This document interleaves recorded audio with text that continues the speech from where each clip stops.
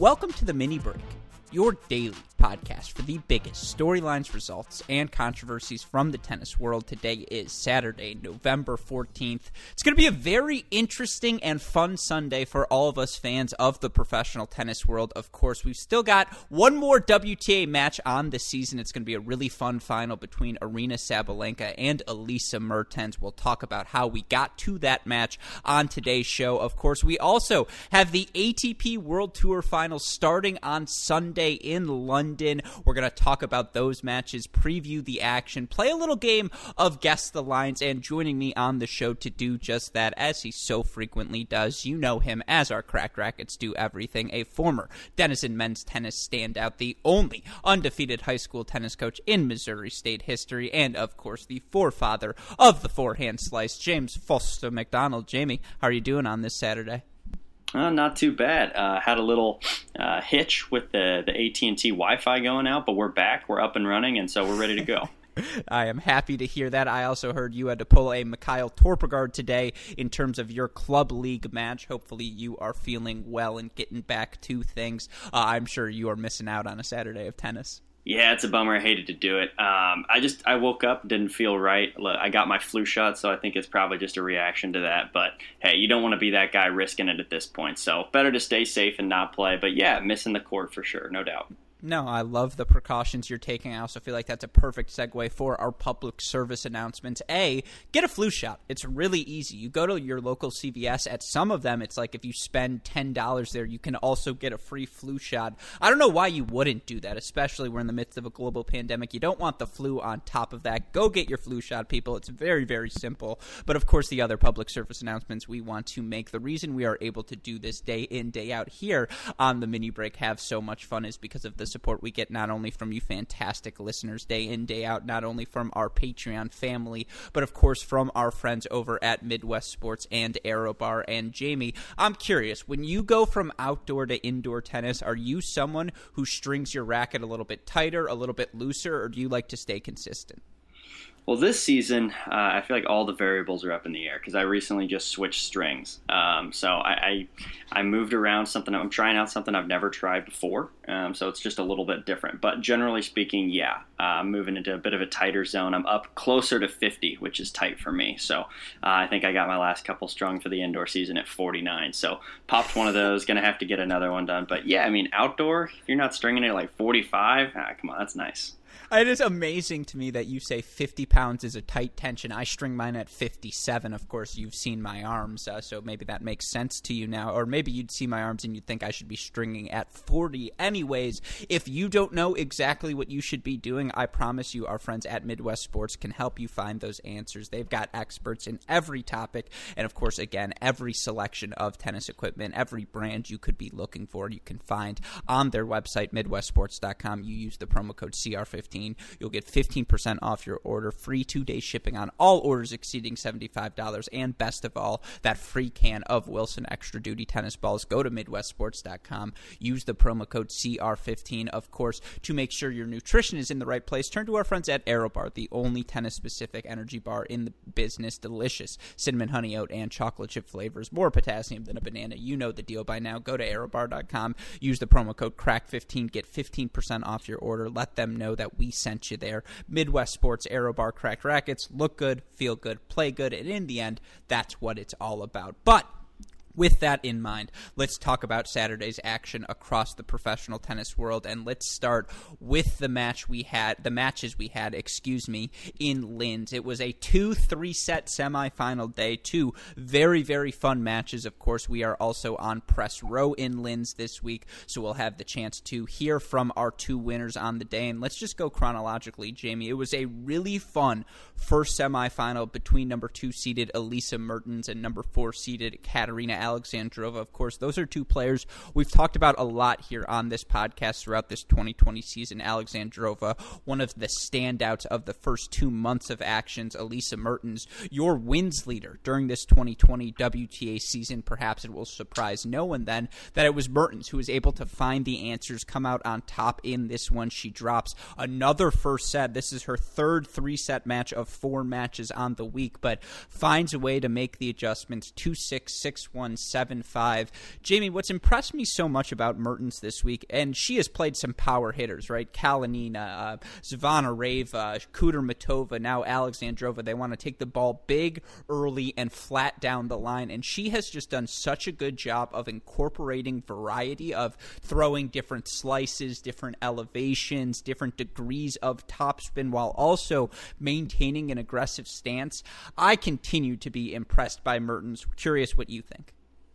Yeah, this has been a really impressive run. You mentioned her ability to play against those bigger hitters and absorb the pace and really, inject a bit of variety into the game. And it's what we love to see, right? I mean, the first couple of sets of this, kind of odd, right? Just complete inverses of one another, right? Mertens losing that first one 6-2. Alexandrova just too good in the first set. But Mertens does a great job of really steadying the ship, getting things back on track. And then the third set, was a real nail biter, and Mertens just ends up, taking it. But look, for me, I think Mertens now, what a good sort of run that she's had throughout this tournament to prepare herself to play somebody like Sabalenka. Obviously, they've played before in the past, but getting in the rhythm of against somebody who can, really flatten a ball out, that's a great way to get ready for the finals.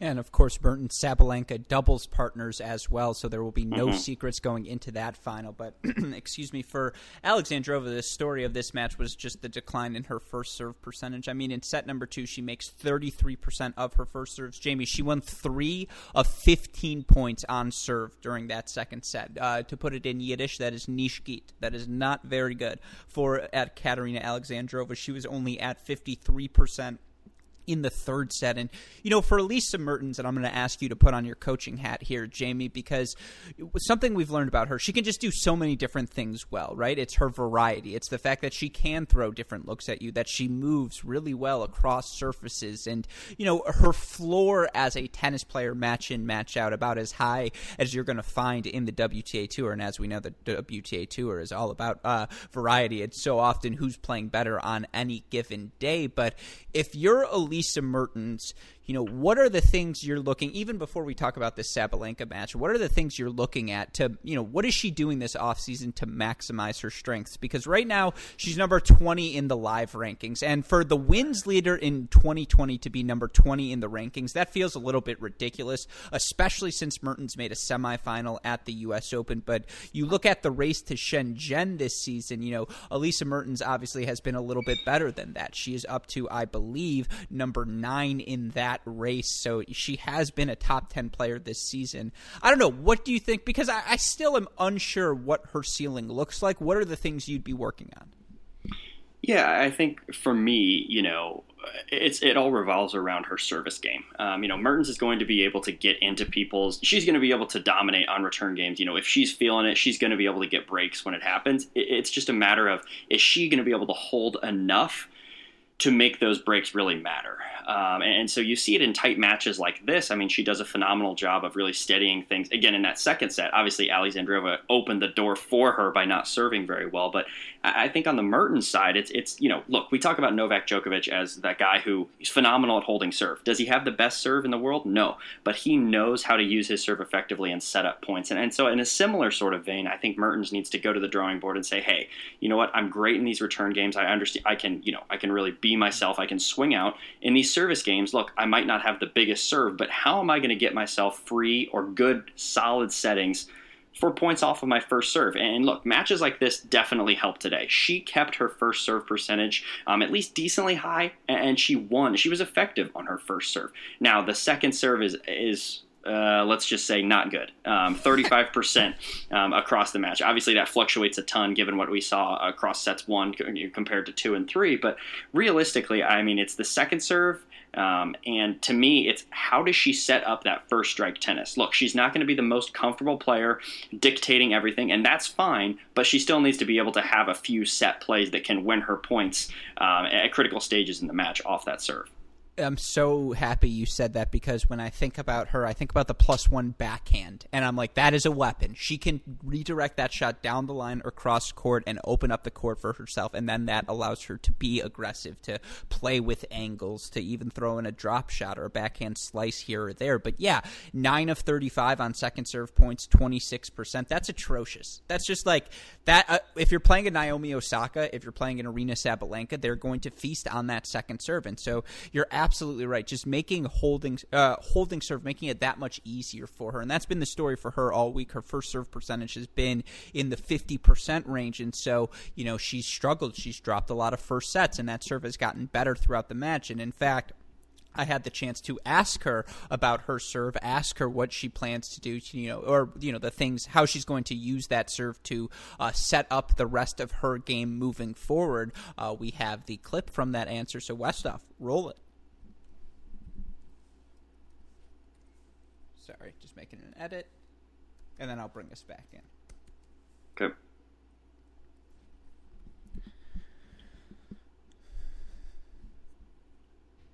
But yeah, Jamie, to your point, I think for Elisa Mertens, again, that floor as a player for her, match in, match out, you are going to get a good effort every time. She is going to break at least once, probably at least twice during every match she plays. It's when she's playing the elite players with the big weapons. Can she hold serve easily enough? Can she make things easy enough for herself that she's able to grind out those matches? Obviously, against Vika Azarenka in the semifinals, that answer was no. But we'll see what she has in the tank tomorrow, as she is going to take on a red-hot Aryna Sabalenka, the number 1 seed here, playing her first 3-set match of the week and escaping with a 7-5, 4-6, 6-3 win over Barbara Krejcikova. Of course, Krejcikova, one of the top 5 women's doubles players in the world, but has really come on of late in singles as well. And she threw a lot of looks at Sabalenka. She did her best to play offense, to get the ball off Sabalenka's racket. But, I mean, indoor hard courts, Jamie, Aryna Sabalenka, tough to say there's, a more difficult out right now in the women's game. Congratulations on the win, Elisa. Looking at the numbers today, something you did struggle with was the second serve. I think won something like only 9 points on the second serve. What do you do between now and the start of the final to maybe try and get that to a place you want it to be? Yeah, I already practiced my serve after the match, so I'm good now, I hope. So yeah, I got that in already. But yeah, just focus a little bit more on the warming up tomorrow, just do some stuff, some things. And yeah, just to be mentally prepared that they're going to attack my serve. Also trying to attack theirs, of course, but to just not give them any free points. Mm-hmm. And you've played a lot of big hitters here this week. Obviously, that was the case again today. How have you felt you've responded to that style of play this week? What have you done to sort of offset the big hitting of your opponents? Well, I guess today, the first set she served really well. It was very difficult to, get in the advantage, especially when she was, serving. But yeah, try to use the pace a little bit and try to mix it up. I think that worked today. But just go with the flow and stay in the match is very important. Mm-hmm. Well, congratulations. Yeah, look, Sabalenka has looked phenomenal. And look, it's pretty interesting. This is one of the big questions that you and I had. And, look, not to toot our own horns here, but we look pretty good at this moment. We sort of saw this tournament as like, hey, is this thing going to go pretty much chalk? And 3 of the 4 people in the semis, the one seed, the 2 seed, and the 4 seed. In the finals, Sabalenka and Mertens, the 1 and 2. And so this was the question, right? It was like, it's either of these 2 players to lose, and they've lived up to their seeds, and now they're going to meet in the finals. But, quickly, obviously we've talked about Mertens. Let's go to the Sabalenka side. She has been so solid. I will say I'm a little bit surprised at how close this match was. And that's not to discredit Krejcikova, because she's obviously had a good run and she's looked to be in good form, but Sabalenka has just looked a notch above. So, not surprising that she comes through in the third, but a little bit disappointing for me that Sabalenka lets the momentum slip and even forces it to go past 2 sets. Yeah, no, and to quickly, and our listeners won't hear this because we have fantastic editors, quarterfinals was when Azarenka beat Mertens, not the semifinals. Thank you to you, Jamie McDonald, for pointing that out. Thank you also for pointing out, I didn't want to have to be the one to boast about this. We nailed this. We said we think this event is going to go relatively chalk. We were like, we think the top 3 seeds, or top 4, whatever, all advance to the semifinals. And, Alexandrova, Mertens, Sabalenka all coming through. And, yeah, for Sabalenka, here's the thing. I know this score scoreline in this match was close, but you look at some of the numbers, she's winning over 60% of both her first and second serve points. She was over 70% on the first serve. She was, she created 15 break point chances for herself, went for 15. For Krejcikova, she won 73% of her first serve points, but was 14 of 39 on the second serve. They had, it was 4 breaks for Sabalenka to 3 for Krejcikova, but Sabalenka was in so many more of Krejcikova's service games, and it was a credit to Krejcikova. She seemed to be able to find a big first serve, find an ace, find a +1 ball in the big moments of this match. But Sabalenka, I was never worried. I feel like 1 out of every 3 Sabalenka matches, if you're a fan of hers, you're telling yourself, okay, she's losing this one. And sometimes she manages to pull it out. And, I never felt that way in this match. I know she dropped that second set, but it really did feel like she was in control from start to finish. Yeah, she was in the driver's seat. You look at the second serve in particular, obviously you mentioned she was still so effective on that second serve, but she just got so many looks against the Krejcikova second serve. And so that sort of relentless pressure, you're kind of like, okay, well, eventually this is going to give, right? And though frustrating to watch because of the fact that Krejcikova saves 11 of 15 break points, you got to also just feel good and confident about Sabalenka because she knows that, like, hey, you know what? I'm in each one of these serve games, right? There's no reason I can't break pretty much at will here. And so, yeah, of course, if she were to replay this, she would love to see a little bit of higher conversion rate there. But regardless, yeah, she's given herself 15 breakpoint opportunities. She's just fine.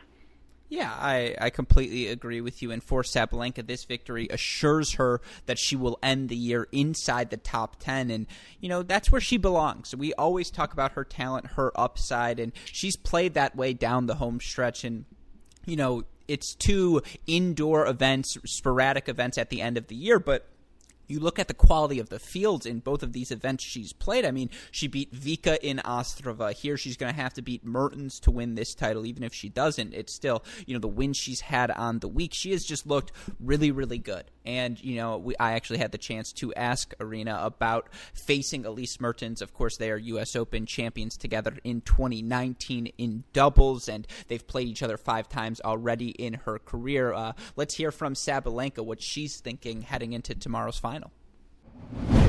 Can I just say, Irina, I think it's better to be very, very good than just very good. So no problem with the very, very good moving forward. That's always a good thing. But to your performance today, 4 of 15 on breakpoint chances. I'm sure that's something you'd like to be a little bit better on. You obviously know your opponent in the final, Elise, so well. I get to ask the question, are you looking forward to playing her in the final match of the WTA season? Yes, of course. Like on the beginning of this tournament, I said like it would be really cool to play against Elise in the final here, and now we're in the final, and this seems like really great thing. And I just want to play this final. And she's a great player, and I know her every match we played before. It was always. Great level, and it was a big fight, and I'm just really looking forward for this final.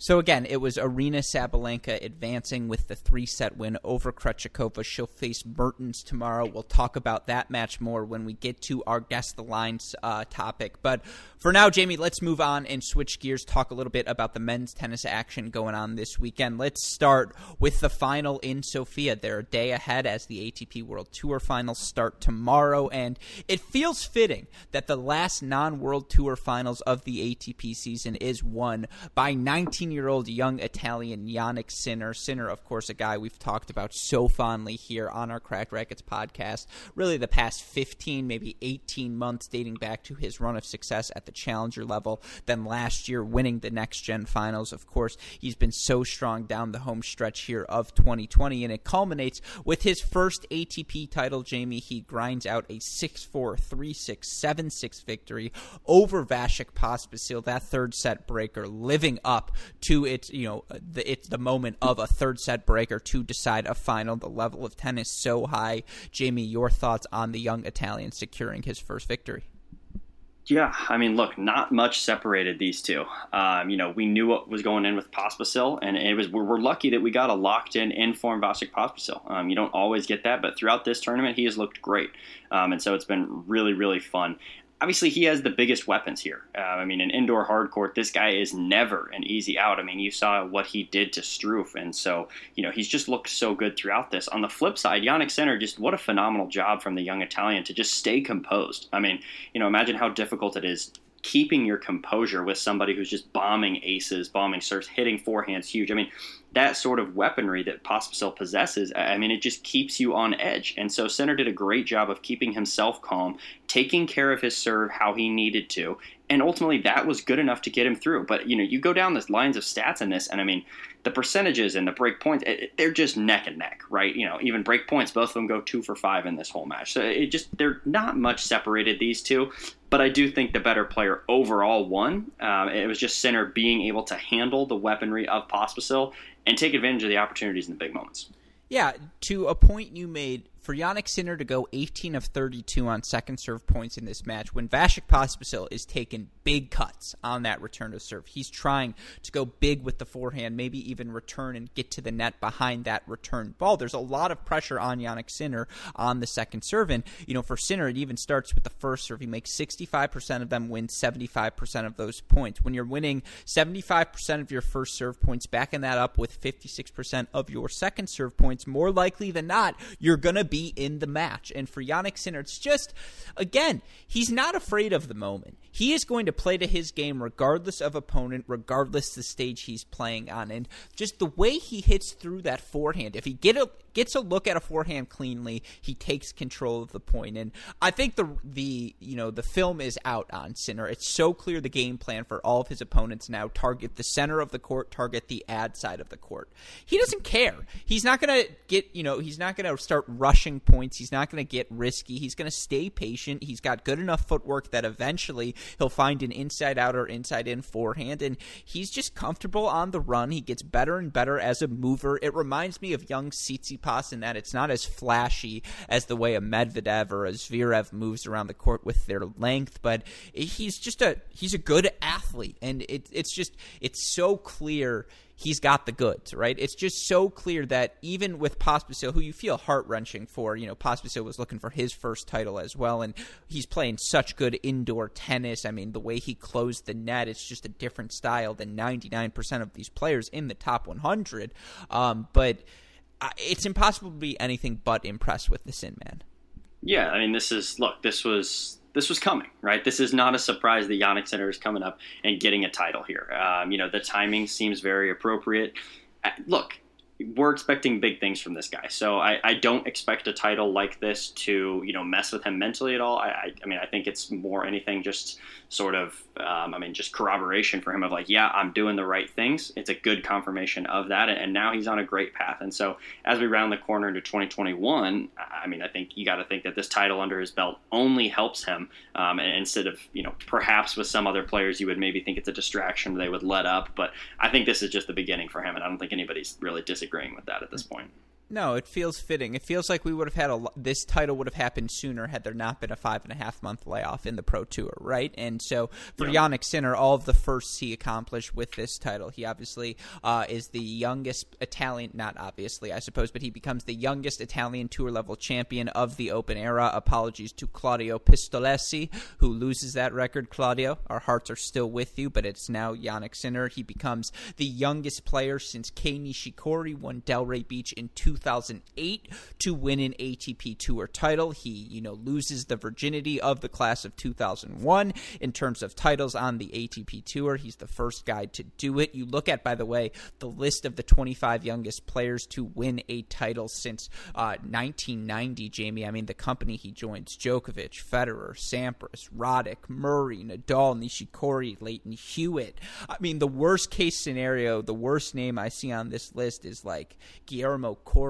And if you're telling a 19-year-old, hey, you get to be Guillermo Coria, they'd probably be like, all right, I'm down. Like, I can sign up for that career. And so, for Jannik Sinner, he just the company he's joined, Jamie, the guy's legit, right? It was a matter of when, not if, and now we know the when was this week.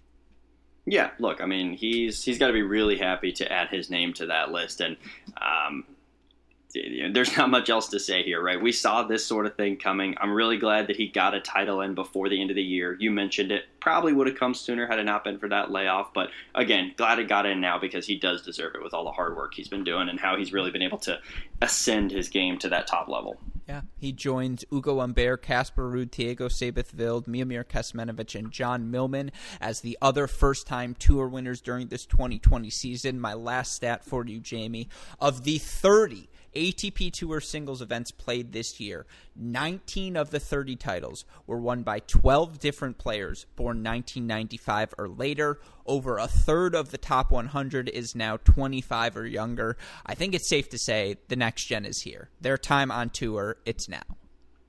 Yeah, you've been saying that for a while, but until it routinely becomes the majors and the 30. Masters. 19 out of 30. Yeah.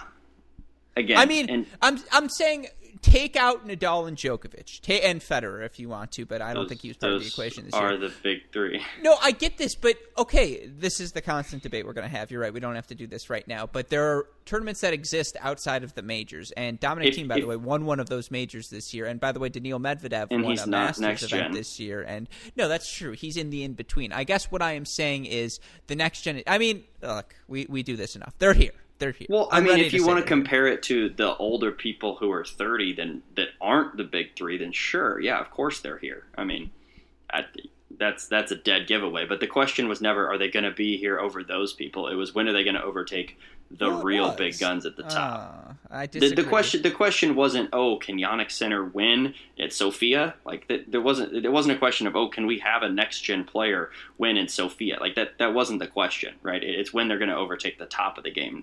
Realistically, yeah, it's great to see them and they're building this momentum, and ultimately you think that's going to help them to get to the top, but it's not the end game.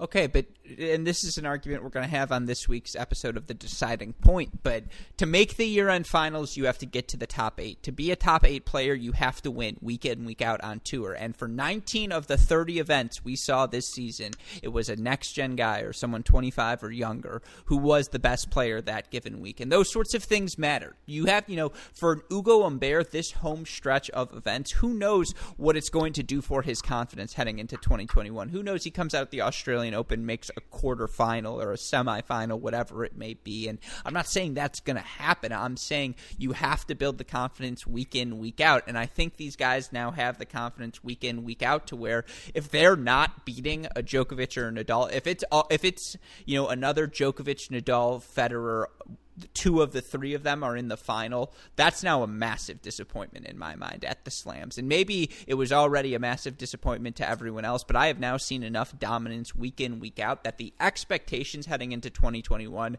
there are no more excuses. These guys are here. It's not, they're still young. They're still figuring their things out. They figured it out. Now they just have to be better at the slams. Now the expectations have just risen. I guess that's the point I'm trying to make. Yeah, I mean, again, that's a bit of a different argument than saying, look, we can go back and forth, but the question was never could they win some 500s and 250s, right? The reason that the lost generation is called the lost generation isn't because their disappointment of winning 250s. It's because of what they haven't done at the biggest tournaments at the highest level. So, again, that's just sort of where I land on this. And, yeah, I mean, look, the next-gen crop is looking better and better, and that's what we want. But, I mean, by this criteria, they were already here. So it really depends on how you want to frame it at this point. Look, they're winning Masters events consistently. For Zverev, it was semifinals at the Australian Open, finals at the U.S. Open. We saw Shapovalov make a quarterfinals, Tsitsipas French Open semifinals. Again, Medvedev, yeah, but Shapovalov also made a finals of a Masters last year. So that's what I'm saying. But that was after a retirement. But that was after, again. Okay, so he made the semis, which is another thing you just listed. It really just depends how you want to frame it. And now we have enough of a sample size where it's like, okay, these guys are doing this routinely. To expect anything less than semifinals at the majors, that will be a disappointment. Case in point, again, Andrei Rublev, another. You know what? You're right. Well, we will have this debate another time. We can move on. In the meantime, just want to quickly run through the results at the challenger level before we get to our final segment. You look at the action in Bratislava and in Cary. Should be a really fun championship Sunday in Bratislava. Thomas Mahak, the 20-year-old Czech, it makes the the final after he ends the run of Lucas Klein 6-2. He's going to take on German Max Marter, the former top 50 player back from injury, has looked really good down the home stretch. He knocks off number 4 seeded Frenchman Antoine Huang 6-3, 6-4 to advance to his first final, I believe, since 2018 for Mahak. He's looking to win his second challenger title of the year. He will make his top 200 debut on Monday, no matter what happens in Sunday's final. Of course, in Kerry, it's going to be Pranesh Gunneswaran, a walkover victory over Mikhail Torpegard, taking on Denis Kudla, who was a 3-set winner over Daniel Galan. That was a top 100 level match. It was a really, really fun one, folks. Jamie, your thoughts on the action happening in Kerry and elsewhere across the globe? Yeah, I mean, I think, look, there's probably a bit of bias here, but really exciting about what's going on in Kerry. I think Kudla has done a great job of just moving quietly through this draw and doing what he needs to. Galan, we saw him display some great tennis earlier in the season, and so Kudla, phenomenal job of really righting the ship after losing a tight first set in this one. Unfortunate, honestly, for Torp in this one. You would have loved to see Torpegard continue to make a deep run in this tournament. The level he was playing was so good and so promising to watch. And so that's really sort of, unfortunately, that's more of the storyline than anything else for me, is just because I really wish we could have gotten to that. And Gunneswaran, honestly, I mean, yes, he's been playing some great tennis, but at this point, I think I'm okay to say that he is lucky to find himself at this stage of the tournament, because not only gets a walkover here in the previous round, he is let's just say the beneficiary of quite a choke job from Bellucci. Bellucci served for it. He was up 5-1 in the third set breaker. So the fact that Gunneswaran finds himself in the final, hey, maybe he'll make a great deal of it and really capitalize on the experience. But realistically, I don't think that he is really going to hold a candle to Kudla in that final match.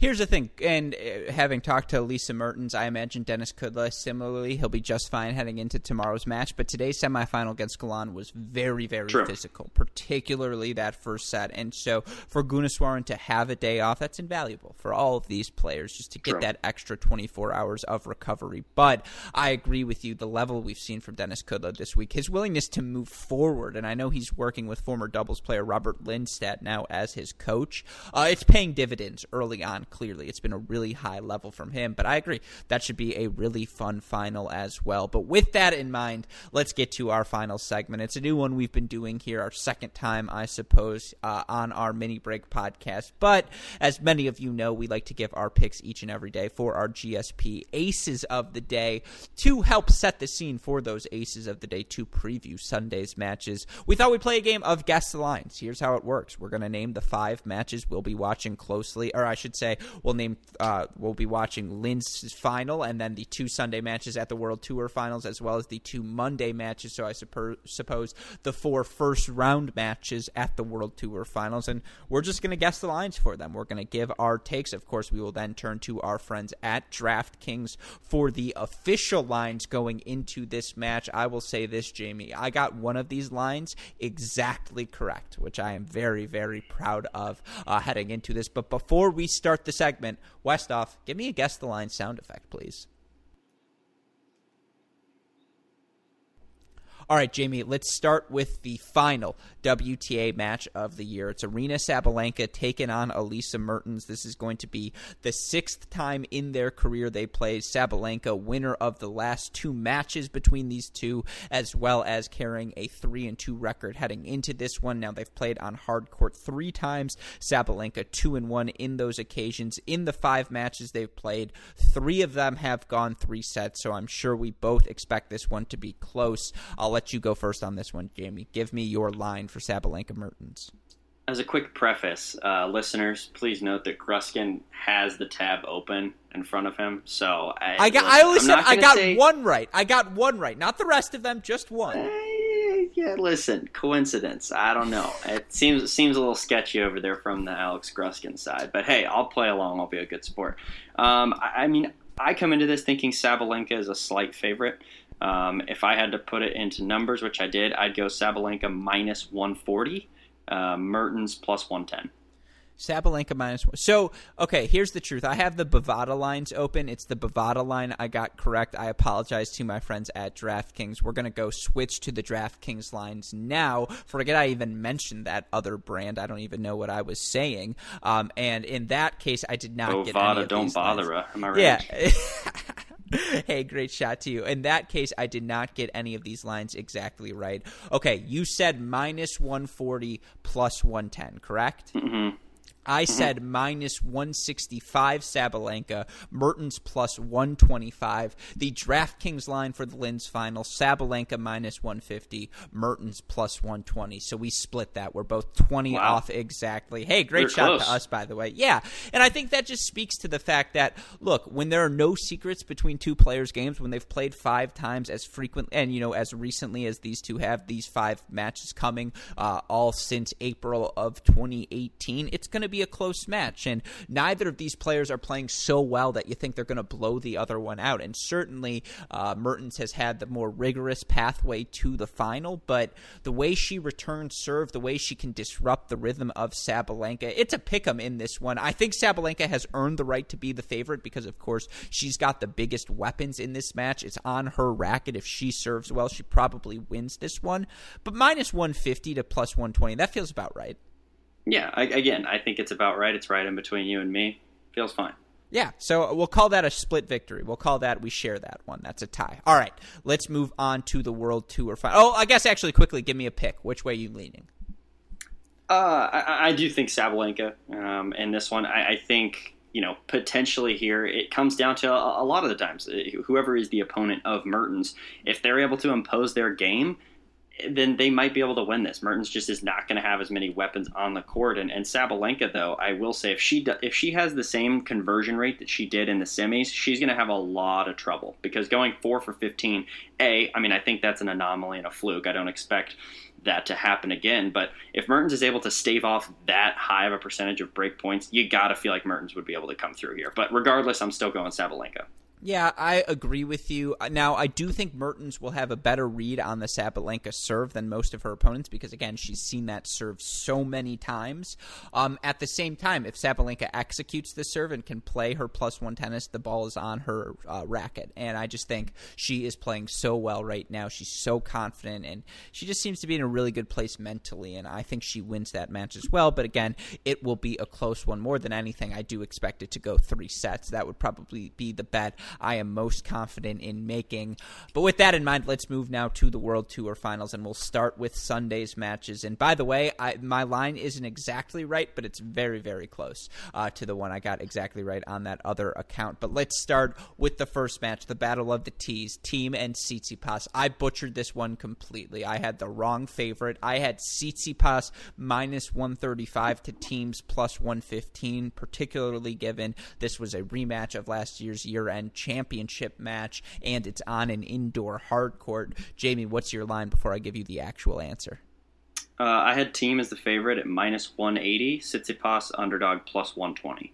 So I think we split this one again. I think I'm a little bit Bro, closer. you got the wrong underdog. No, what are so you here's saying? why, though. Because Thiem is -122 and Tsitsipas is +102. So essentially, it's a pick'em. And look, it's not like I had Tsitsipas as a prohibitive favorite. I had him as a slight favorite. You're not taking that one from me. As a slight underdog. Dude, you have Thiem at -200. That's way off. I bet Tsitsipas ends up -180. So first of all, when Tsitsipas ends up winning this match, -180. First of all, when Tsitsipas ends up winning this match, you're just dodging the point. First of all, when Tsitsipas ends up at winning this match, my line, much like last time, is going to look much better than yours upon reflection. Secondly, let's do the math. What did you say yours was exactly? Well, are you also going to add some numbers in for the fact that you got the wrong No, let's just favorite? go strictly math. I'm 37 off on Thiem. I am 37 off on Tsitsipas as well. Wow, good for me on this math here. So that's 74. Your -180 is already 58 off, +20. I was closer given the numbers. Bro, don't even try this. I'll understand you adding. I'll understand you adding if it's like Djokovic and you're within 200 as the underdog or as the favorite still. We'll let the listeners decide. How about that? We'll let the listeners you had decide. the wrong favorite. I just thought Thiem would be more of a favorite. You completely had it flip-flopped. We'll let the listeners decide. Fine. They can be the judge. But That's in totally terms fine. of this matchup, Tsitsipas versus Thiem, who do you got tomorrow and why? Obviously, you think Thiem is the favorite, but curious tennis-wise how you think it matches up. Yeah, I mean, I think, realistically, obviously I'm guessing the line here. I do think it'll be closer than sort of the line that I put down. I do think Thiem wins this, though.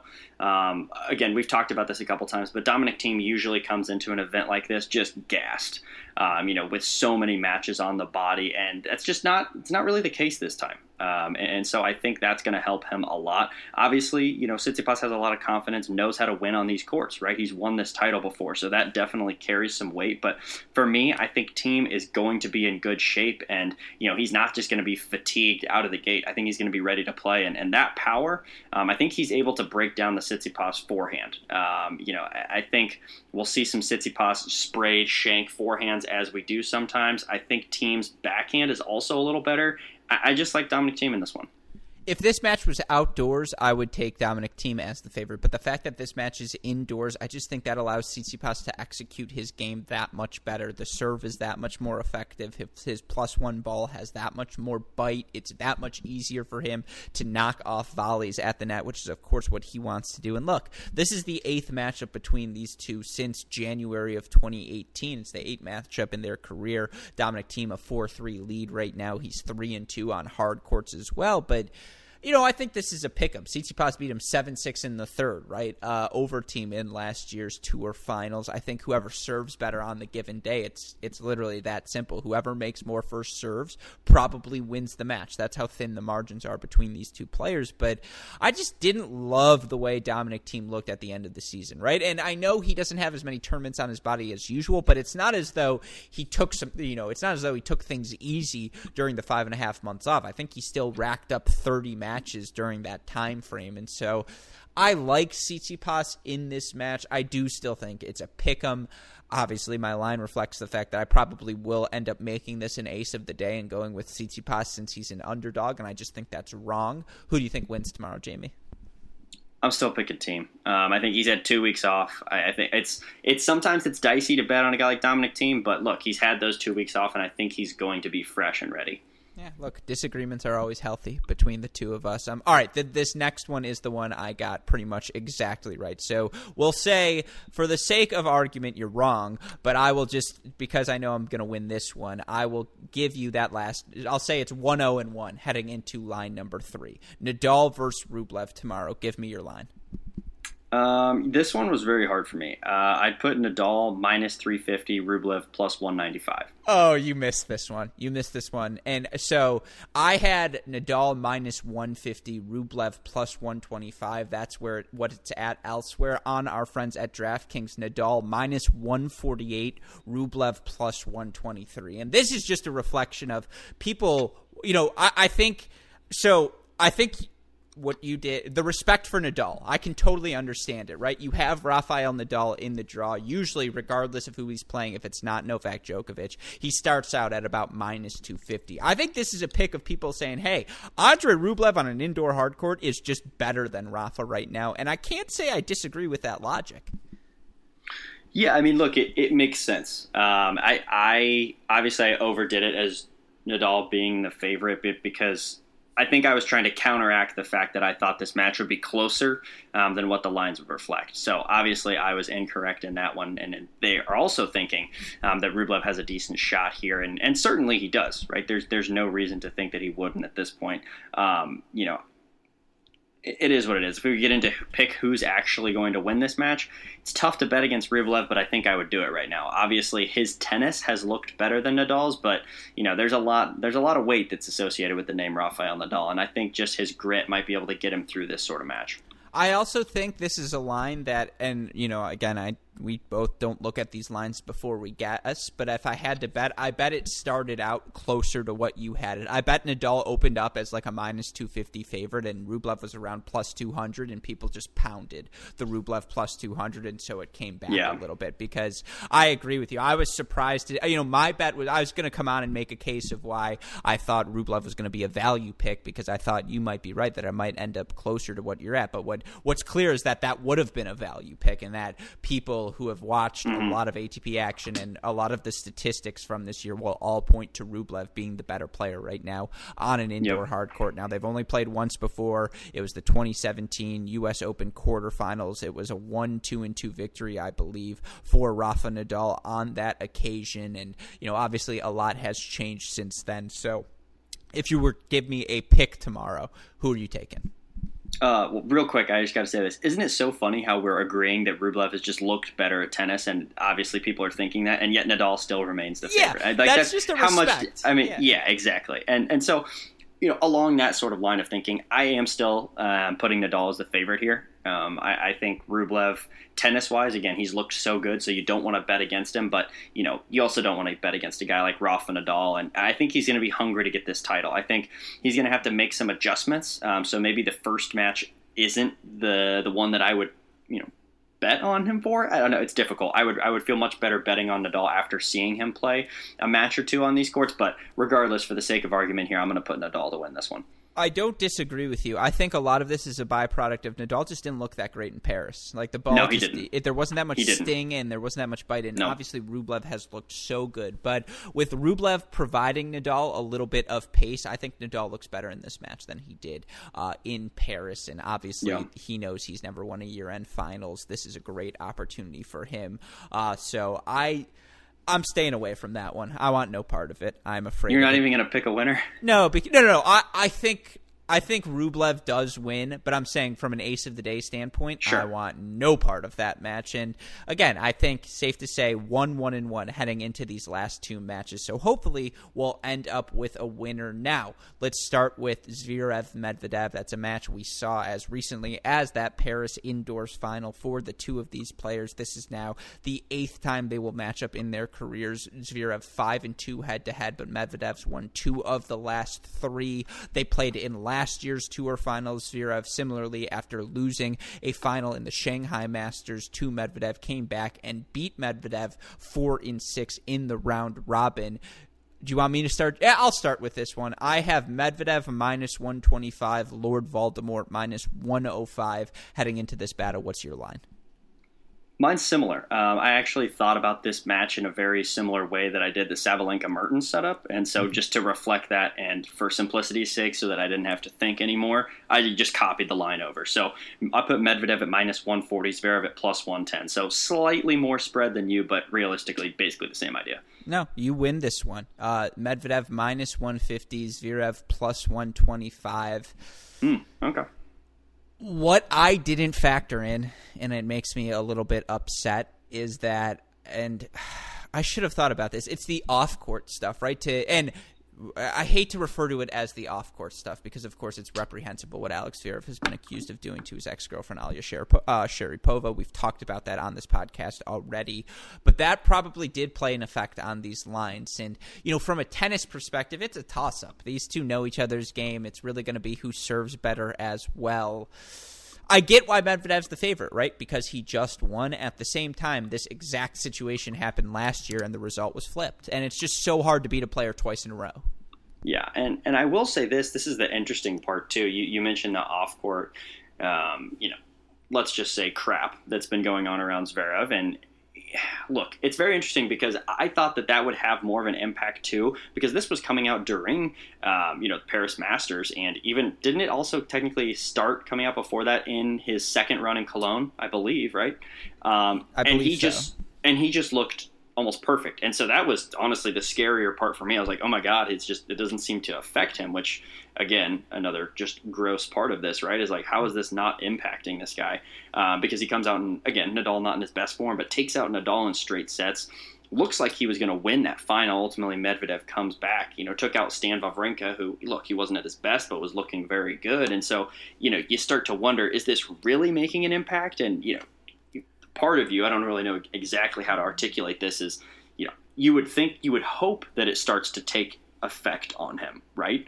And so I understand why that may be the case, but realistically too, it may just be the tennis, right? I mean, we just saw Medvedev beat this guy on an indoor hard court.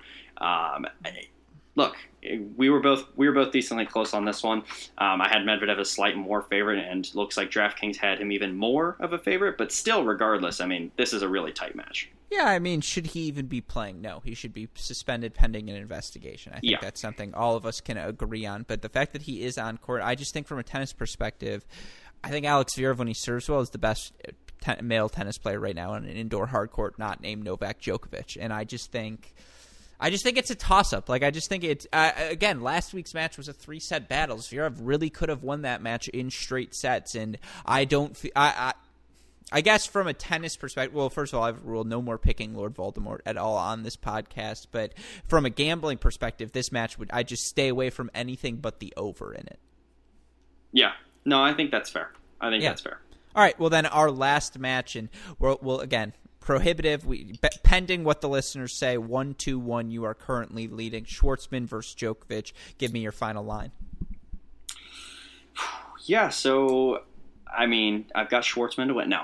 So Djokovic a heavy favorite here. I think the question just becomes how heavy is too heavy. And so I put Djokovic at minus 650, which then I was thinking, okay, where exactly do I want to put Schwartzman? I would put him at plus 380.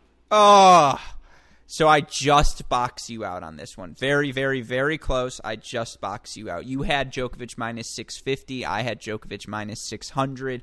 Djokovic minus 625. So we split that. Hey, great shot to us. Schwartzman, you said, tell me what you said, plus 380, right? Mm-hmm. I said plus 400. He's plus 475. So again, we're splitting hairs here. But for the sake of splitting hairs, I'm going to give myself the slight edge there to call it a tie. 2-2-1. We all go home happy. I don't think we have to tie. I should say I go home happy. We don't have to talk about this matchup too much. Djokovic 5-0 career head-to-head against Schwartzman. Schwartzman, when asked for his ideal group, he said he wanted, I believe it was Tsitsipas, Thiem, and Rublev, or was it Nadal, Tsitsipas, and Rublev, something like that. He ended up getting exactly what he did not want in Djokovic, Zverev, Medvedev. I think Djokovic rolls him in this one. I think Schwartzman's going to put up a fight, but I feel like Djokovic comes out with a fire in this event. Yeah, I mean, you hope so, right? I mean, it's part of you hopes so, part of you doesn't, so that we can see someone else win. But yeah, at the same time, you would like to see him redeem himself, because the last that we saw Djokovic, that you don't want to see him end this 2020 on that sour of a note, right? Mm-hmm. No, I completely agree with you, and I think odds makers reflect that as well. It's just from a matchup perspective. Everything Schwartzman does, Djokovic does better. Like, it's true, yeah. Right? So I don't know sure, the case for Schwartzman is Djokovic did not look great against Sonego, but he talked about why he didn't look great against Sonego, so I don't think any of that was unexpected. Again, Djokovic minus 600 or minus 625, Schwartzman plus 4, what was he? Plus 450. Plus 475, whatever it may be.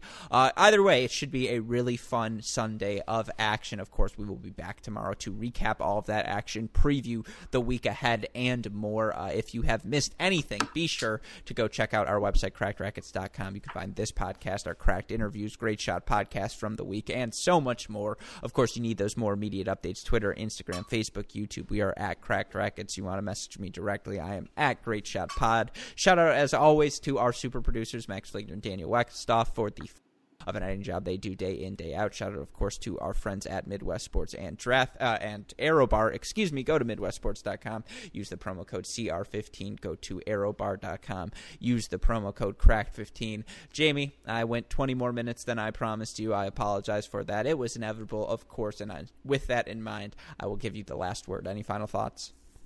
Under an hour, so still kind of a win.